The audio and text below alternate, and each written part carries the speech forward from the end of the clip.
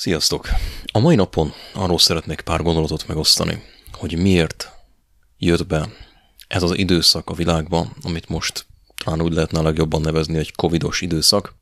Legfőképpen arról szeretnék beszélni, hogy miért jöttek be ezek a megszorítások. És tudjuk jól, hogy minden, ami történik a világban, az valamiért meg van engedve.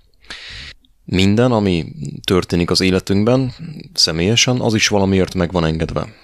Tehát minden olyan dolog, amellyel szembe kell néznünk, az okkal történik. Nem, a véletlenek nem léteznek, tehát nem történik semmi véletlenül. És nagyon fontos elgondolkodni azon, hogy vajon miért van az, hogy a világnak a rendjében, és ezáltal a személyes életünkben is óriási változások történnek meg a mostani Covid állapotok miatt. Hát csapjunk is a lovak közé. Ennek a videónak a címe az, hogy Covid és a változás. A Covid és a változás. Egy nagyon fontos dolog, amit meg kell említeni, mielőtt még belekezdünk bármibe, hogy a legtöbbünk életében vannak olyan tendenciák, olyan folyamatok, olyan állapotok, amik nem kívánatosak már számunkra, amiket legbelül szeretnénk levetni, amiket legbelül szeretnénk levetkőzni. Viszont sajnos a biztonsághoz való ragaszkodásunk miatt, a kényelemhez való ragaszkodásunk miatt, az ismeretlentől való félelmünk miatt, stb. Ezeket nincs erőnk levetni, nem tudjuk levetni. Viszont az élet, az akárhogy is próbáljuk ezt tagadni, a változásról szól. Tehát az élet arról szól, arról kéne, hogy szóljon, hogy az ember egy folyamatos változáson menjen keresztül. A legtöbbünk ezzel a fogalommal, hogy változás, teljesen hadilában állunk, mégpedig azért, mert ragaszkodunk azokhoz a dolgokhoz, amik itt vannak. Tehát mi azt gondoljuk, hogy az életünk célja az itt az életben van, nem az életen túl. Mi azt gondoljuk, hogy az életünknek az értelme az, amit itt hagyunk, pedig valójában nem az életünknek az értelme, amit itt hagyunk, hanem az, amit magunkkal viszünk oda, hova megyünk. Ezt le kell szögezni, ez nagyon fontos. Tehát a változástól legtöbben félünk, legtöbben viszolygunk a változástól.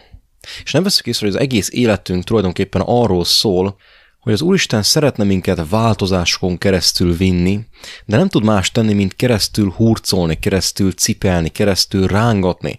Mert mi minden erőnkkel küzdünk ellene, tehát minden erőnkkel küzdünk a változás ellen, és emiatt rendkívül fájdalmas a változás. Érdekes dolog az, hogy ha az ember úgy áll hozzá az élethez, hogy a változásokat ő elfogadja, sőt szereti, sőt várja azokat, fejlődni kíván, akkor nem fáj neki a változás annyira. Sőt, legtöbb esetben nem, hogy fájna, hanem inkább az ember várja a változást, inkább akarja már a változást. Tehát érdekes az, hogy az egész életfilozófiánk, a legtöbbünknek az életfilozófiája teljesen életellenes. Tehát teljesen az életrendjével ellentétes. Tehát az életrendje a változás. Az Úristen azt akarja, hogy az ember egy változáson menjen keresztül. Azért rakott minket ide, hogy egy változáson menjünk keresztül. Azért, hogy alkalmassá váljunk a mennyek országára. Tehát nagyon fontos, amikor Jézus erről beszél, hogy mi a mennyek országa, illetve hogy lehet oda bejutni, akkor ő ezt mindig összefüggésbe hozza a változással, konkrétan a gyermekké válással. Na most tudjuk, hogy a gyermek az még zsenge. A gyermek a változást, a dolgoknak a folyamatos váltakozását örömmel veszi. Hát örömmel veszi azt, hogyha valami adatik, örömmel veszi azt, hogyha a dolgok megváltoznak körülötte. Ugye minél fiatalabb az ember, azt mondják, annál könnyebben veszi a változásokat, és ez így is van, persze.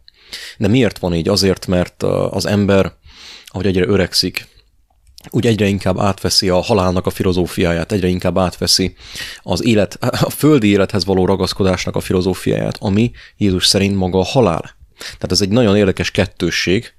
Tehát ugye azt mondja Jézus, hogy aki meg akarja tartani az életét itt a földön, az el fogja veszíteni azt, magyarul meghal. És aki elveszíti, aki hajlandó elengedni az életét itt a földön, az életet fog lelni, tehát magyarul az fog élni, az fogja megkapni azt, amit úgy nevezünk, hogy örök élet. A természetben van egy nagyon jó példa, amin keresztül szintén illusztrálva van ugyanez a jelenség, és ez nem más, mint a fáknak a példája. ami arról szól, hogy ugye amikor a fa még gyenge, amikor még fiatal, akkor még flexibilis. Nincs az a szélvész, ami ki tudja csavarni. Vagy csak nagyon-nagyon-nagyon nehezen. Ahhoz már óriási szél kell.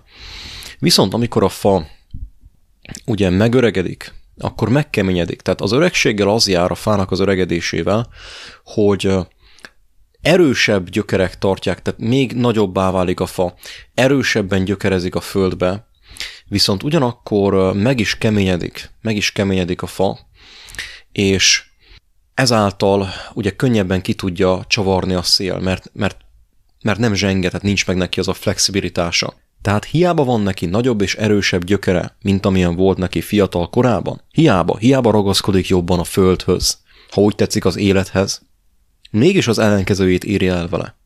Megmerevedik, kiszárad, egyre jobban megkérgesedik, és bizony egy idő után a szél fogja és kicsavarja. Pontosan azért, mert akkorára nőtt, és annyira meg akart ő erősödni, hogy végén belekérgesedett, belefásult, ahogy mondja a magyar nyelv, belefásult szó szerint. Belefásult a földbe. És ugye akkor jön a korhadás, meg a minden, ami ezzel vele jár, és egy idő után a fa a saját merevsége miatt, a saját ereje miatt, ha úgy tetszik, egyszerűen eltörik. Tehát eltöri a szél. Vagy maga a korhadás, maga a kiszáradásnak a következménye ugye az a korhadás, meg az, hogy megeszik mindenféle ilyen élőlények, és ugye ez történik vele, hogy ha más nem, akkor így pusztul el a fa. De elpusztul. Ez a lényeg. Erre tanít minket. Tehát arra tanít ez az egész példázat, és arra tanít meg annyi példázat, amit láthatunk így a fizikai világban, hogy ha minél jobban ragaszkodik az ember az élethez, annál könnyebben fogja elveszíteni azt. És ez, most egy rövid zárójelet megnyissak, ez igaz erre a helyzetre is, amiben most vagyunk benne, tehát igaz a Covid helyzetre is, hogy ugye olyan megszorítások és olyan új jogszabályok lépnek érvénybe nem soká, amiknek ha az ember meg akar felelni, ezáltal ragaszkodni akar ahhoz a kényelméhez, amit most elvettek tőle, tehát vissza akarja azt kapni. Tehát mennél inkább vissza akarja kapni az ember azt, mennél inkább meg akarja tartani azt, és mennél inkább belemegy ezekbe a kompromisszumokba emiatt, annál könnyebben fogja elveszíteni az életét. Tehát nem az fogja elveszíteni az életét először, aki nem ragaszkodik hozzá, aki nem feltétlenül akarja magát beoltatni, aki nem fél a vírustól, meg nem fél semmitől, hanem azt fogja először elveszíteni az életét, aki a legjobban fél, aki a legjobban törekszik a biztonságra, ugye a megerősödésre, a földbegyökerezésre. Tehát ezek azok a dolgok, amik az embert megölik, és nem a vírus, nem a baktériumok és a vírusok és mindenféle láthatatlan dolgok. Ezek a mindenféle baktériumok, meg vírusok, meg láthatatlan dolgok, ezek egyébként teljes meggyőződésem, hogy belső vívódásnak a kivetülései, amiről szintén fogunk beszélni röviden. És ha ez világszinten megtörténik, egy világjárvány formájában, hogyha tényleg létezik világjárvány, persze, ha valaki engem kérdezi, habozás nélkül elmondom, hogy ez nem létezik abban a formában, ahogy ezt mondják, ugye ezt már többször elmondtam a csatornán, de nem is ez a lényeg.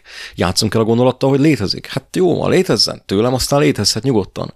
Ha létezik is világjárvány, ha létezik is bármiféle ilyen népbetegség, úgymond, ha úgy lehetne fogalmazni, ilyen tömeges megbetegedés, az is annak a kivetülése, ami az emberek lelkében belül zajlik, annak a csatának a kivetülése, azoknak a hazugságoknak a kivetülése, azoknak a kompromisszumoknak a kivetülése, stb.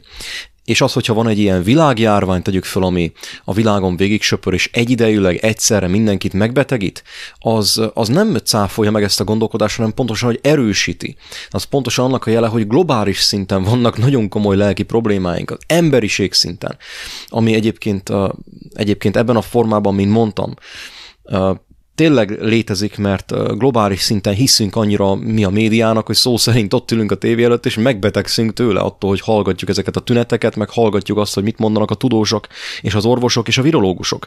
Tehát amit elmondtunk az előbb, hogy a megbetegedés, ezek az ember életében a tragédiák, ezek annak a megnyilvánulásai, hogy az ember fél a változástól, tehát valamit változtatnia kéne magában lelkileg, valamit el kéne eresztenie, vagy éppenséggel be kéne fogadnia. De ezt ő nem hajlandó, nem képes megtenni, nem akarja elengedni a meglévőt, nem akar ő változást, és emiatt olyan fizikai dolgok fognak történni, ugye legtöbb esetben betegség, vagy akár tragédiák, amik ezt a változást szükségszerűvé teszik. Tehát amik az embert választás elé állítják, hogy ne legyen már lehetősége arra, hogy elsumákoljon bizonyos dolgokat, amikkel eddig nem akar szembenézni.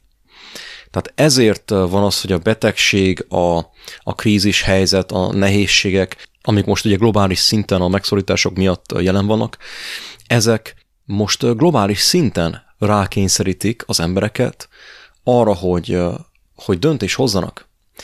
Tehát még egyszer, azért történnek az ember életében személyesen, de globálisan is ilyen dolgok, betegségek, tragédiák, veszteségek, stb., hogy az embert választás elé kényszerítsék. Az ember alapjában véve egy őszinte lénynek lett megteremtve. Tehát van egy olyan dolog, hogy lelkiismeret, ugye tudjuk jól. És a lelkiismeretünk az, ami számunkra mindig megmondja az igazat, megmondja azt, hogy amit te most csinálsz, neked az nem jó. Jelen pillanatban, amiben benne vagy, az neked nem jó. És ezt a lelkiismeretünk ezt folyamatosan mondja. És a belső frusztrációk egy idő után ugye megjelennek az embernek a belsőjében. És ugye ezek, hogyha az ember ezekre nem reagál, és nem figyel oda, akkor egy idő után ezek ugye kivetülnek, tehát betegségek formájában, vagy akár más események formájában, amik az ember életében megtörténnek, ezek ki fognak vetülni, ezek a dolgok. És ekkor jelen annak az ideje, hogy választani kell, és rá vagyunk kényszerülve. És most is ez a helyzet van globális szinten. Tehát az történik nagyjából, hogy az elmúlt 60 vagy 100 évben most már az emberiség olyan szinten elgépiesedett, rábízta magát a rendszerre, olyan mértékben bízta magát rá a rendszerre, mint még soha az emberiség történelme során. Soha nem voltunk ennyire ráutalva a rendszerre, érthető? Tehát amíg nem volt ilyen technológia, az orvostudomány nem volt ennyire kifejlődve, nem függtünk ennyire az meg a gyógyszerektől, meg a rendszer által adott különféle szolgáltatásoktól, ettől a mesterséges életmódtól, úgy mondom, amiben belevittek minket a városiasodással, amin mondtam, ugye a technológiával. Tehát ilyen fokú rendszer függőségünk nem volt még, nem létezett még eddig, nem az emberiség történelme során az ember nem volt még ilyen szinten, ilyen erős szinten függetlenítve Istentől, és függővé téve a császártól, a rendszertől, a kockától, hogyha úgy tetszik. És azért jött most létre ez a helyzet, ez az állapot, hogy konkrétan a rendszer most már egyre jobban bekeményít, és egyre inkább megmutatja a foga fehérjét, tehát azért mutatja meg a foga fehérjét, hogy az ember, a vak ember végre lássa azt, hogy ő mit szolgál. Tehát fontos mindig az, hogy a rendszerek is valamilyen szinten mindig őszinték kell, hogy legyenek. Ha úgy tetszik, most mondjuk így ezzel a divatos kifejezéssel, hogy a háttérhatalom is valamilyen szinten mindig őszintén kell, hogy prezentálja azt, hogy ő mit kínál az ember számára, és valójában mit kér ezért cserébe. Tehát tiszta kell legyen az ember előtt, hogy ő tényleg eltávolodott Istentől, és tényleg a másik oldalt szolgálják. Tisztává kell, hogy váljon az ember előtt. Mert tesszük a dolgunkat, ugye napi szinten bejárunk dolgozni, csináljuk azokat a dolgokat, amikről mi azt gondoljuk, hogy ezek tök ártalmatlan dolgok. Tehát teljes mértékben a pénztől függünk, a szolgáltatásoktól függünk, ugye nem vagyunk képesek semmit megoldani önmagunk, nem hogy a természettel vagy Istennel, de még magunkkal sem vagyunk harmóniában, sőt, még az egyszerű napi dolgainkat, tehát még az önfenntartásra sem vagyunk képesek szinte semmilyen szinten, mert bele lettünk kényszerítve ebbe a mesterséges életbe, és ugye ezek a dolgok, ezeket mi nem látjuk, tehát mi csináljuk a kis dolgunkat, azt hiszük, hogy mi teljesen jól csinálunk mindent, és nincs, ami jelezzen nekünk a lelkiismeretünkön kívül. Eddig legalábbis nem volt. Tehát eddig csak és kizárólag a lelkiismeretünk jelzett, hogy hello, itt valami nem oké, valami ezzel az életmóddal nem jó. Tehát ez, hogy teljesen elszakadtunk, nem hogy a teremtőtől, de még a természettől is, amit ő teremtett, itt valami nagyon nem jó. Tehát eddig csak a lelkiismeretünk, úgymond a hiányérzetünk jelzett, hogy valami ezzel az életmóddal nem oké, nem jó. És meg a betegségeink, az meg a másik. Tehát a személyes betegségeink, a megbetegedéseink. Viszont, mivel más nem volt, ami jelezzen, és hát azt látjuk, hogy ugye mindenki így él, mindenki ezt csinálja, ezért azt gondoljuk, hogy hát ez így jól van. És teljes mértékben ignoráljuk azt a tényt, hogy valójában a valóságban az történik, hogy őrlődünk föl, belül a lelkünk őrlődik föl attól, hogy nem engedjük a változást, tehát nem akarunk beengedni az életünkbe változásokat. És ugye emiatt van, hogy egyébként az is, nagyon, nagyon érdekes, emiatt van az is, hogy ugye a mai embernek az átlag életkora is lecsökkent. Tehát nem, hogy csak az átlag életkora lecsökkent, hanem főleg az az aktivitási életkor, úgymond, amikor az ember még aktívan tud cselekedni, tehát van benne egy potenciál, úgymond, tehát ez a fajta aktív cselekvési időszak is lecsökkent. Tehát a lényeg az, hogy globális szinten látjuk azt, hogy olyan tendenciák vannak jelen az életünkben, ez gyakorlatilag világszinten igaz, persze vannak elmaradottabb országok, de azok nincsenek is ilyen durván sújtva a megszorítások által, jelzem. De a lényeg az, hogy a világnak a nagy részére ez igaz. Tehát az elkényelmesedés, ugye, ami a városiasodásból fakad, a művilágból fakad abból, hogy az ipar által, meg a technológia által egy teljesen más életmódot kezdtünk el élni. És ugye ennek következtében, meg más tényezők következtében eltávolodtunk az élet forrásától. De most próbálom ezt úgy megfogalmazni, hogy mindenki számára érthető legyen, tehát hogy kezdjük tényleg az alapoktól, attól, hogy hol tévejedtünk el. És valójában ez az eltévejedésünknek a fő problematikája, hogy azáltal, hogy eltávolodtunk a viszonylag természetesnek vett dolgoktól, a természetes nehézségektől, tehát például a fizikai munkának a nehézségeitől, stb. Tehát ugye ezek által sajnos eltávolodtunk Istentől, és ez a problémánk igazából, ez az egyetlen probléma, minden más az csak erre rásegített, vagy ennek a kivetülése. És a lelkiismeretünk belül jelez, hogy egy óriási változásra van szükségünk. Viszont mivel a legtöbben erre nem voltunk receptívek, tehát nem akartuk befogadni azt, amit a lelkiismeretünkön keresztül Isten akart nekünk mondani, ezért globális szinten szükségessé tettünk egy óriási sok hatást, ami maga ugye a Covid világ, amit megkaptunk a nyakunkba. Tehát ugye az történt, hogy először is elvétettek azok a zsibbasztók, azok a kényelmi, szórakoztatóipari termékek, meg lehetőségek, amik az embert, az Istentől eltávolodott embernek a figyelmét el tudták vonni az Istentől való eltávolodásának a tényéről. Tehát ugye nagyon fontos volt, hogy első körben ezek a dolgok ugye elvétessenek, mert ezeken keresztül tudott nyilvánvalóvá válni az, hogy valójában nekünk mennyire nincsen valódi életünk, mennyire nincsen valódi örömünk. Ugye nem kapjuk meg ezeket a kis zsibbasztókat, ezeket a kis apró műörömöket, akkor mindjárt őrjöngünk. Tehát ezáltal meg tudtuk ezt látni, képesek voltunk ezt egyáltalán meglátni, hogy ez így van. Tehát azért megengedte Isten, hogy ez megtörténjen. Nem kell itt a rendszert okolni ezért, meg azt mondani, hogy mekkora szemétség. Ez nem szemétség, ez értünk történik. Tehát ezt Isten megengedte azt, hogy a rendszer ezt kihasználja, ezt az alkalmat és kényelmetlenségeket teremtsen. A maga céljaival, persze, a maga önző kis céljaival, de független ettől ez föl van használva Isten által, mint minden. Tehát első körben az örömöknek, a mű örömöknek az elvesztésén keresztül tudunk szembesülni azzal, hogy bennünk nincsen öröm. Nincsen bennünk életöröm, valódi életöröm, ami csak Istentől tud jönni nyilván. Nyilván ezt ő teremtette és ő adja. Tehát partra vetett hal módjára kapkodunk az öröm után, szó szerint. Mert rá kellett jönnünk arra, hogy a mi örömünk az olyan volt, amit el tudtak tőlünk venni. Bizony, hogyha bezárják a mozitermet, bezárják az éttermet, bezárják a szórakozóhelyeket, akkor a mi örömünknek annyi. Ez fontos volt első körben, ez fontos volt meglátni.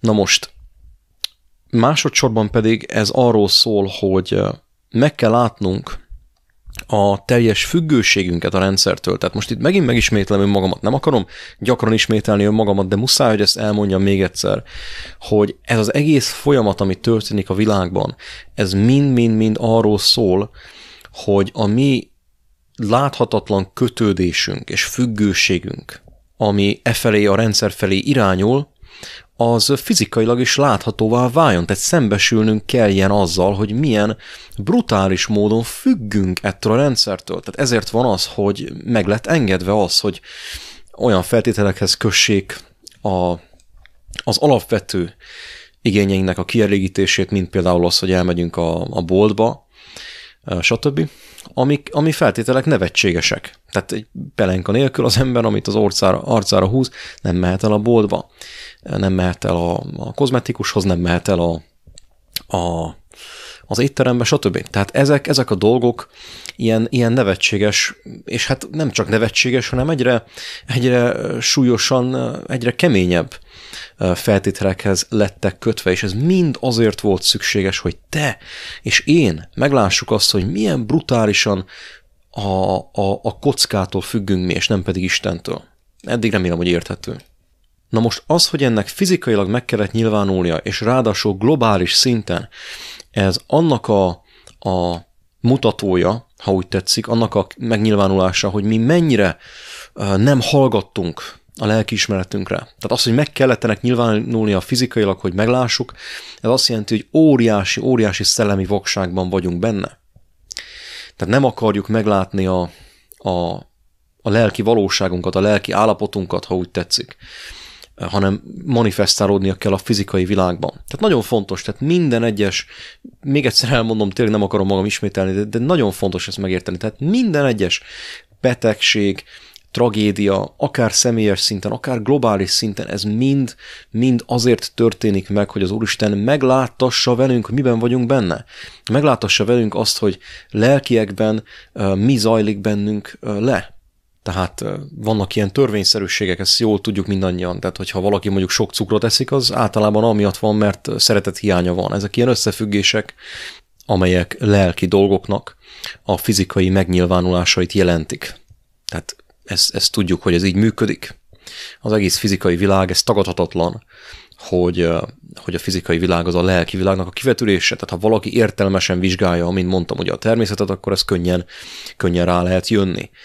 És ez nem ezotéria nyilvánvalóan, ez nem kell semmiféle ezotéria, vagy okkultizmus, vagy bármi, hiszen ezt tudjuk, ez common sense, ahogy az angol mondja.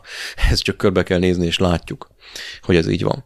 Tehát nagyon fontos ez, hogy globális szinten megnyilvánult a mi lelki állapotunk, a globális szinten megnyilvánult az, meg kellett nyilvánulnia annak, hogy mi mennyire függünk ettől a rendszertől. És ezért volt az szükséges, hogy a rendszer, a globális új világrend, diktatúra, hogyha úgy tetszik, ugye népszerű nevén, ez egy olyan döntésre kényszerítse az országokat, pontosabban olyan döntésekre, amelyek által olyan intézkedéseket hoznak be, amik egyértelművé teszik számodra és számomra, hogy mennyire függünk mi ettől a rendszertől. Ez a másik oka annak, hogy ezek a kényelmetlenségek, ezek létre kellett, hogy jöjjenek mesterségesen. Tehát pontosan ezért nem is érdemes haragudni a rendszerre, sem azokra az emberekre, akik uralják a világot a háttérből, ugye, ahogy ezt szoktuk mondani. Nincs értelme haragudni rájuk, hiszen ők tudatlanul bár és önző szándékokkal, de valójában az Úristen munkáját végzik. Ezt ki kell mondani. Tehát ők nem tudják, de az Úristen munkáját végzik. Az ő szándékaik önzőek, de akkor is az Úristen munkáját végzik. Érthető? Tehát nem tudnak róla. Ők azt hiszik, hogy az önző szándékaikat majd ezekkel a dolgokkal ki tudják elégíteni. De nem tudnak róla, hogy valójában ők pontosan abban a tervben vannak benne, pontosan abban a tervbe illeszkedtek bele, ami az Úristennek a terve, a megmentői terve. Úgyhogy hagyni kell őket, hadd csinálják azt, amit csinálnak.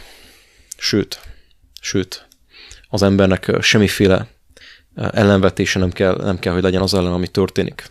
Meg kell látnunk helyette, hogy ez mi miattunk történik. Ugyanúgy, hogy az ember, amikor beteg, meg kell látnia, hogy önmaga miatt beteg, azért beteg, mert komoly problémái vannak. Tehát ő nem azt teszi, ami az ő lelkének jó, és ezért megengedhetik azt, hogy fizikailag manifestálódjon az a probléma, az a hiányosság, amely az ő lelkében létrejött.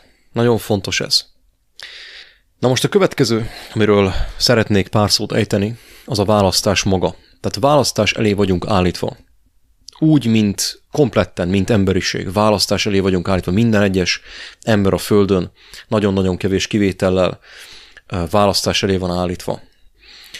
És a választás nem más, mint az, hogy továbbra is szeretnénk-e ebben a rendszerben élni, továbbra is szeretnénk-e abban a társadalomban részt venni, amely teljes mértékben elszakadt Istentől, vagy pedig szeretnénk Istent magát választani, és az ő ismeretét. És nem csak az ő ismeretét, hanem az ő gondviselését, hogy rábízzuk az életünket, ami az igazi hit, amiről Jézus beszélt. Tehát az emberiség kollektívan, minden egyes ember egy óriási választás elé van állítva. És az a választás, az a döntés, amelyet meg kell hoznunk, az meg fogja pecsételni a sorsunkat. Ezzel a választással már nem lehet többet várni, nem lehet többet halogatni. Ugye eddig voltak figyelmeztetések az emberek számára, ugye az emberek elkezdtek megbetegedni, mindenféle újfajta ilyen betegségek alakultak ki, mindenféle fizikai betegségek, meg lelki betegségek, ugye főleg az átlag életkor is lement, az emberek halnak meg, tehát elég figyelmeztetésünk volt már arra, hogy az életmódunk teljes mértékben eltér attól, mint ami ideális lenne ahhoz, hogy az ember lelkileg fejlődjön, és meglássa a mennyek országát. Tehát egyértelműen most már ez látszik, az időnk már nincsen, mert már elég figyelmeztetés volt az elmúlt, nem tudom én, több mint 100 évben, hogy valami nagyon nem oké, valami kezd nagyon nem jó formában megnyilvánulni, és most már elérkeztünk oda, hogy kollektívan, emberiség szinten, tehát globálisan döntést kell mindenkinek hoznia. És ez a döntés ez úgy nyilvánul meg a fizikai világban, hogy meg van engedve az, hogy ez az egyvilág diktatúra a világnak a kormányait arra ösztökéje, arra kötelezze, inkább úgy mondanám, arra kényszerítse, hogy mindent, ami a társadalmi élettel kapcsolatos, azt egy bélyeghez, egy megbélyegzéshez, szó szerint egy megbélyegzéshez kössön, amit nem más, mint az oltás. De ugye tudjuk jó, hogy ez nem egy akármilyen oltás, ami most fog következni. Pontosabban, amit már most adnak be az embereknek, ugye ez nem egy akármilyen oltás, hanem az oltás, ez maga a végső pecsét. Nyilván amiatt is, mert olyan technológiákat tartalmaz, olyan anyagokat tartalmaz, amelyek lehetővé teszik ugye az embernek a teste fölötti teljes hatalomátvételt, kontrollt, megfigyelést és mindent lehetővé tesz.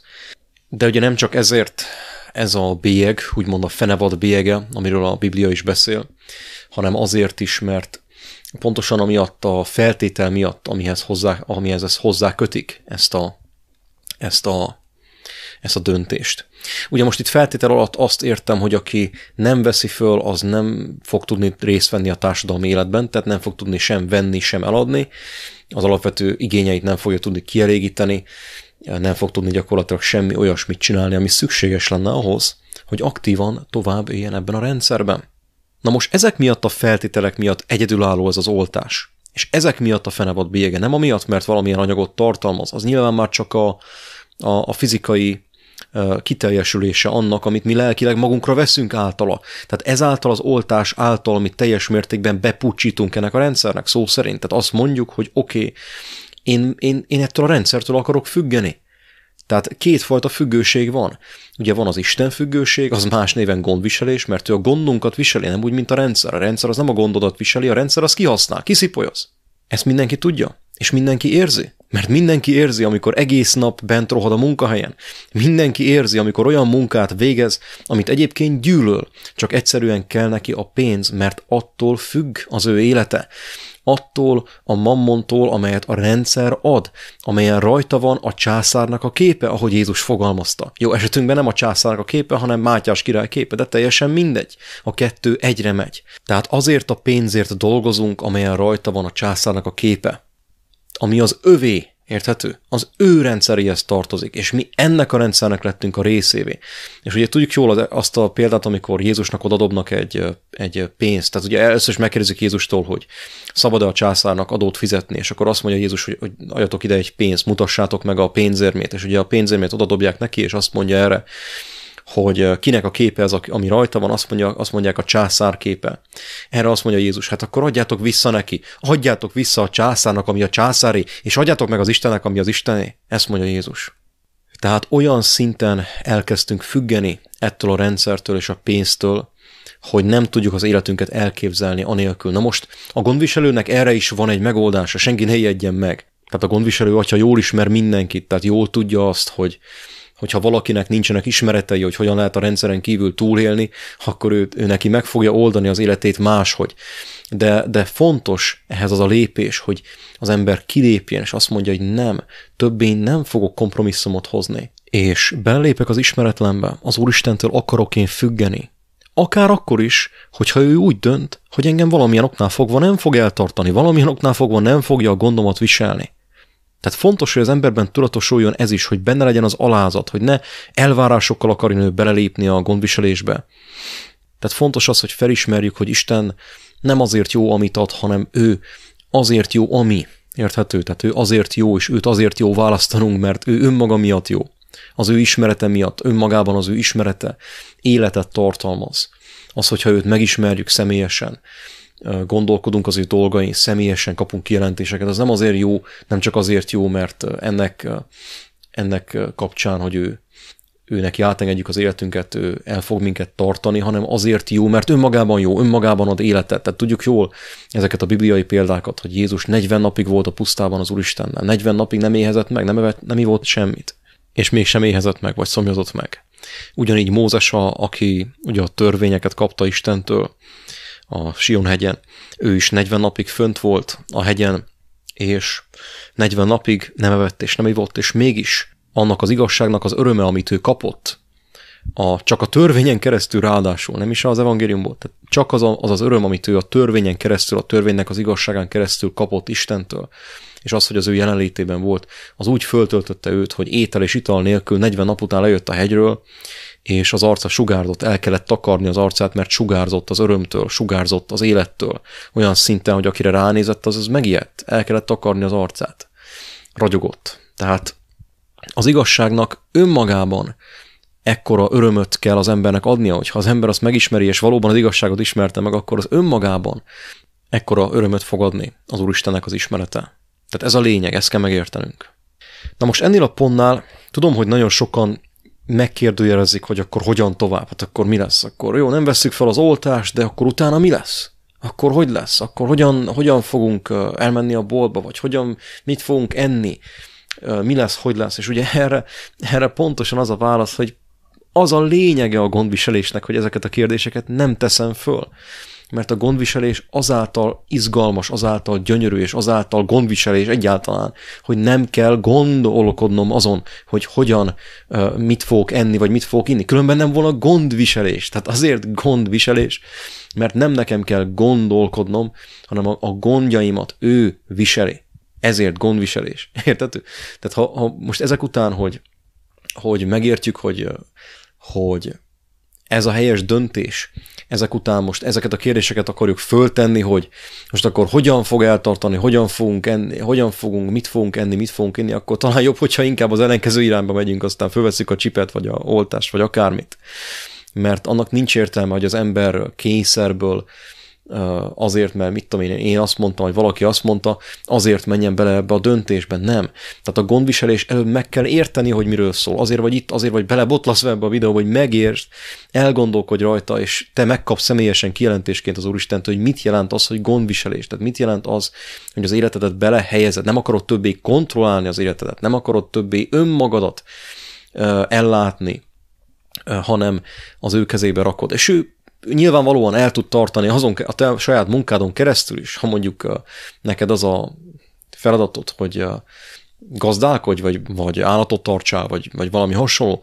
Ez is megtörténhet, tehát semmi nincsen kizárva. Viszont ezt ő mondja meg, hogy az embernek hogyan mi módon fogja az embert eltartani, hogyan fogja az ő gondját viselni, ezt ő mondja meg. Nagyon-nagyon fontos ez. Tehát neki kell meghagynunk, hogy ezt ő megmondhassa, mert ő az, aki ezt el fogja dönteni, és ez lenne a lényeg, hogy megtanuljunk nyitottak lenni, gyermekek lenni, és hagyni, hogy ő kimondja ezt. Ő megadja nekünk ezt a gondolatot, hogy nekünk mit kell tennünk, mi az, ami által ő minket el fog tartani. Akár más embereken keresztül, akár a saját munkánkon keresztül, akár min keresztül. Tehát nagyon fontos ez a nyitottság, nagyon fontos, hogy az ember nyitott legyen. És ezt most nehogy valaki azt gondolja, hogy ezt én ilyen légből kapott gondolatként mondom, és kirakom az asztalra, anélkül, hogy ezt a gondolatot, ezt a gyakorlatban láttam volna megvalósulni, vagy letesztelődni. Tehát nagyon-nagyon-nagyon sok esetben, amikor személyesen rábíztam magamat az Úristenben, akkor megmutatta, minden esetben megmutatta azt, hogy ő neki már előre megvolt a terve, hogy ő hogyan fogja az én gondomat viselni. Tehát fizikai, éles helyzetekben ez le lett tesztelve részemről is, de ha ez nem elég, akkor ezt elmondom mindenkinek, hogy az összes eddigi ismerősöm és barátom és mindenki, ez alól nincs kivétel. Mindenki, akit eddig ismertem, aki neki ment az ismeretlennek, és azt mondta, nem csak neki ment az ismeretlennek, mint Móriczka fejjel a falnak, hanem úgy ment neki az ismeretlennek, hogy ő azt mondta, hogy az Úristenre bízza a dolgokat. Ő nem tudja, hogy mi lesz a következő napokban, hetekben, években, de egy olyan döntés hoz, amelyben teljes mértékben teljes kezet ad az Úristennek, hogy ő oldja meg az ő problémáját, és ő többé nem akarja megoldani a maga módján. Az összes ilyen ember, akármilyen módon, akár merre lépett, mindig megoldás született, a megoldás kapott maga elé, kész megoldást. Tehát ez óriási, ezek óriási dolgok. Tehát ha az Úristen el tudta tartani nagyon durva, nagyon éles helyzetekben, olyan helyzetekben, ahol tényleg ott vére ment a dolog, életre, halálra, olyan helyzetekben voltam én magam is személyesen, személy szerint, de számtalan barátom is, akik erre adták a fejüket. Tehát ha az Úristen ezt meg tudja tenni, akkor, ha meg tudja tenni ilyen helyzetekben, akkor meg tudja tenni mindig, minden más helyzetben is. És vannak olyan barátaim is, akik folyamatosan csak is kizárólag abból élnek, hogy hagyják, hogy az Úristen eltartsa őket. Ők nem is gondolnak arra, hogy hogyan fogják magukat eltartani. Egyszerűen az egész életük, még házuk sincsen, arról szól az életük, hogy ők mennek, és teszik azt, amire tudják, hogy elhivatottak. Hirdetik az evangéliumot. Ez az életnek a lényege. Ezt mindenki más módon meg tudja tenni. Van, aki személyesen az utcán, van, aki videók formájában, van, aki máshogy, de egy valami közös mindenkiben, aki ráteszi a kezét az eke szarvára, és elkezdi az Úristennek a dolgát csinálni, akármilyen formában, akármilyen módon, akár csak azáltal, hogy megérti azokat az igazságokat, amiket neki meg kell értenie, azáltal, hogy érdeklődik az ő dolgai iránt, és megpróbálja azokat megérteni és beépíteni az életébe. Hagyja, hogy átformálja őt az igazság.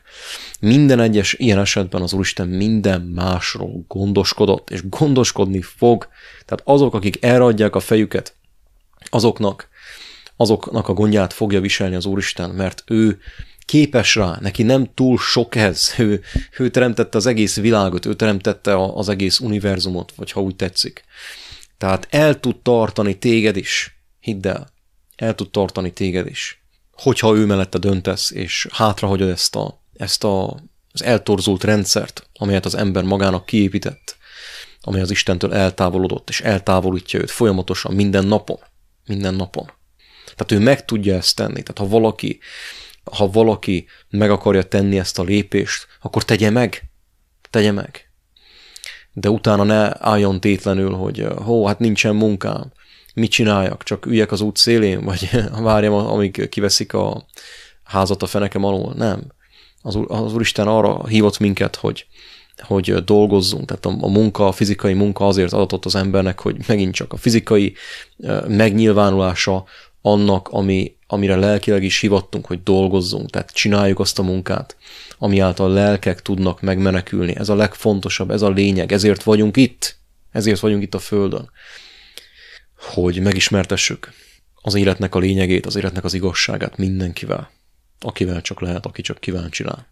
Egy másik érdekes kérdés, ami sokaknak följött, és sokan föltették ezt a kérdést, az az, hogy miért akarja Isten, hogy ne a rendszertől függjünk? Tehát miért akarná ő, hogy tehát ne ebben a mesterséges rendszerben éljünk? És erre a válasz az az, hogy azért, mert ő úgy tudja nekünk megmutatni, hogy miről szól a gondviselés, hogy mi olyan életet élünk, amely tőle függ, és nem a rendszertől. De most nagyon fontos megérteni, aki a rendszerben él, annak az élete is Istentől függ. Annak az élete is Istentől függ, azt is Isten tartja el. Az ő gondját is Isten viseli, tudtán kívül. Csak pontosan azért, mivel az ember ebben a rendszerben él, és mivel ez a rendszer úgy lett megtervezve, hogy elhitesse veled, hogy a te életed, az a te érdemed, te magadat eltartod azáltal, hogy valami fajta rabszolgamunkát végzel a rendszernek, és cserébe ezért a rendszer ad neked valamiféle pénzt, valamilyen pénznemet, amin segítségével te ki tudod váltani a szolgáltatásokat, amikre szükséged van másoktól. Tehát ezek után elhitetik, hogy te önfenntartó vagy. Óriási egyébként. Tehát az Úristen azért akarja, hogy kilépjünk ebből a rendszerből, mert a rendszer úgy van kialakítva, hogy a gondviselésért járó érdemet azt magának tudja be. Egy jó példa erre, ugye a földművesek például, vagy akik állattartással foglalkoznak, ugye tudják jól, hogy a megélhetésük az a természettől függ. Tehát attól függ, hogy Isten ad elsőt, vagy nem, ad-e napfényt, vagy nem. Az állatokat megfertőzi-e valamilyen betegség, vagy nem. És ez mindenkire igaz, akik a természethez közel élnek, vagy olyan munkát végeznek. Tehát a városi ember ettől teljesen el lett szakítva. Tehát szándékosan el lettünk ettől szakítva a mesterséges rendszerek által, amiket fölépítettünk. Tehát a gondviselésnek a megtapasztalásához mindenképpen szükséges a komfortzónának az elhagyása.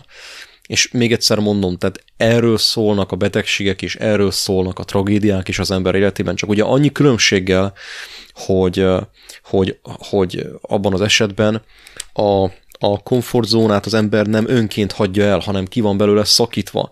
És egyébként ez igaz a világnak a helyzetére is, tehát ez igaz lesz globális szinten is, hogy a komfortzónájából, ha tetszik, ha nem, mindenki ki lesz szakítva. Mindenki ki lesz szakítva. Tehát azok is ki lesznek szakítva a komfortzónájukból, akik fölveszik az oltást, mert azt gondolják, hogy ezzel majd megtartják az ő biztonságukat és az ő békességüket. De ahogy a Biblia is mondja, hogy amikor azt mondják békesség és biztonság, akkor fog rájuk törni a fájdalom, mint a szülési fájdalom. Olyan lesz az, azt mondja Jézus Krisztus. Tehát akkor fog rájuk törni. Tehát mindenki, azok is, akik most a rendszert választják, ők is ugyanúgy szenvedni fognak, sőt, hát végső soron ők lesznek azok elsősorban, akik szenvednek. Tehát akik most azt választják, hogy ők Istent választják, azoknak a döntése nehéz lesz, de utána nem lesz nehéz. Viszont akik a rendszert választják, ők nagyon rá fognak faragni. Tehát ez is nem kell rájuk haragudni egyébként, akik az oltás pártiak, mert ők nagyon-nagyon-nagyon durván fizetni fognak azért, amit válasszanak sajnos, de talán van nekik is kiút. Azt az Isten tudja. De az teljesen biztos, hogy aki most fölveszi az oltást, az nagyon rövid időn belül vért fog izzadni. Mert ez a döntés, ez egy lehetőség arra, hogy elhagyjuk az életellenes állapotot. De hogyha mi nem hagyjuk el az életellenes állapotot, ha nekünk továbbra is az kell, hogy a rendszer tartson minket életben szó szerint, a maga módja szerint, a maga életellenes módja szerint, akkor bizony ezért fizetni kell. Tehát mindenki, aki fölveszi az oltást, aki visszamegy a rendszerbe, visszamegy a komfortba, az nagyon-nagyon hamarosan fizetni fog ezért, és mégpedig a komfort zónájának az erőszakos elhagyása által fognak fizetni érte az emberek sajnos. Tehát úgy fog ez történni, hogy azok a természeti csapások, amik el fognak jönni a földre rövidesen, azok bizony erőszakkal fogják kiszakítani a legtöbb embert abból az álbiztonságból és békességből, amelybe az ember bele ringatta önmagát, azáltal, hogy visszament a rendszerbe, visszament a komfortba, fölvette az oltást, fölvette ami csak létezik, a csippet, mindent, meg még ami lesz, Isten tudja, mi lesz még, és aki mindezt fölveszi, azzal a célral, hogy megtartsa a békességét, annak sajnos akkor kell majd konfrontálódnia azzal, hogy ez nem sikerül. Mert nem lehet az életet kicselezni. Érthető? Nem lehet az életet kicselezni. Tehát ugyanúgy, ahogy az emberi testet nem lehet műeszközök által, műszerek által és mesterséges gyógyszerek által életben tartani, húzamosabb ideig, ugyanúgy nem lehet az ember sem életben tartva egy mesterséges rendszer által húzamosabb ideig. Tehát eddig, ahogy mondtam, ugye voltak figyelmeztetések, az emberek egyre hamarabb meghalnak, egyre több a betegség, egyre több a rákos ember, egyre több a beteg ember. Mindenféle betegségek vannak, lelki betegségek ütötték fel a fejüket, amik előtte feltettőleg nem is léteztek, meg mindenféle más betegség is. Ugye ezek figyelmeztetések, de ha továbbra is ebben maradunk meg, akkor már nem csak figyelmeztetések lesznek, hanem brutális figyelmeztetések, de nem csak egyéni szinten, hanem globális szinten. Globális szinten. Mert az, ami életellenes, az nem fog tudni élni. Ezt kéne már megértenünk. Az, ami Isten ellenes, az nem tud élni, életképtelen. Hiába toljuk meg technológiával, pénzzel, mindennel, nem fogja tudni a technológia sem azt megoldani azokat a problémákat, amiket az ember önmaga generál. Ezáltal az életellenesség által. Nagyon fontos ezt megérteni, kedves hallgatók. Tehát el fog jönni az az időszak nagyon rövid időn belül, amikor azok az emberek is, akik eddig az álkomfortot, az álbiztonságot választották, sajnos mesterségesen ki lesznek ebből szakítva. Viszont azt már nagyon-nagyon-nagyon sok ember nem fogja túlélni.